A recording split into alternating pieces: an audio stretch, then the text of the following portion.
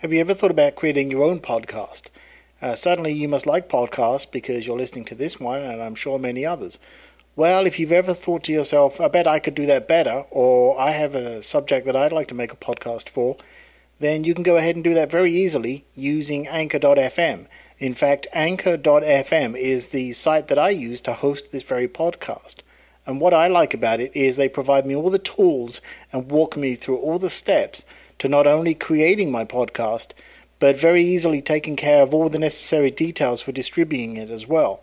So if you want to go ahead and easily create your own podcast, start today on Anchor.fm. That's Anchor.fm. So there's something that bugs me a little bit, and that is when I hear people apologizing for their art. And it really bugs me because there's no reason you should apologize for your art. Well, let me stand corrected.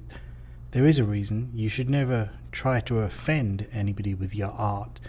And generally, if you try to avoid that to begin with and make that one of your principles, you shouldn't have to apologize for that because it should never happen. However, that aside, in general, you should never apologize for your art or feel that you need to, because it's your creation and it's personal to you, and other people need to respect that. So somebody may hate it and just think it's the worst thing ever, and that's fine, and they can express their opinion, and that's equally fine.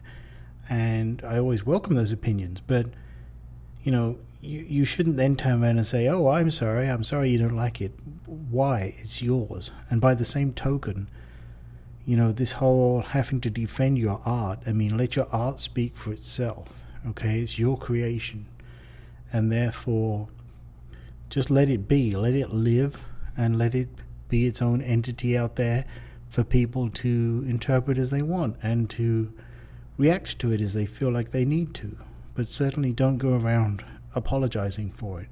And by the same token, don't go around having a go at other artists and making them feel like they need to apologize to you, because that's equally wrong. Okay, just respect their art and have yours respected, and let it live and let it be as it is. But certainly don't go around apologizing all the time. Just accept that it's you and it's your creation.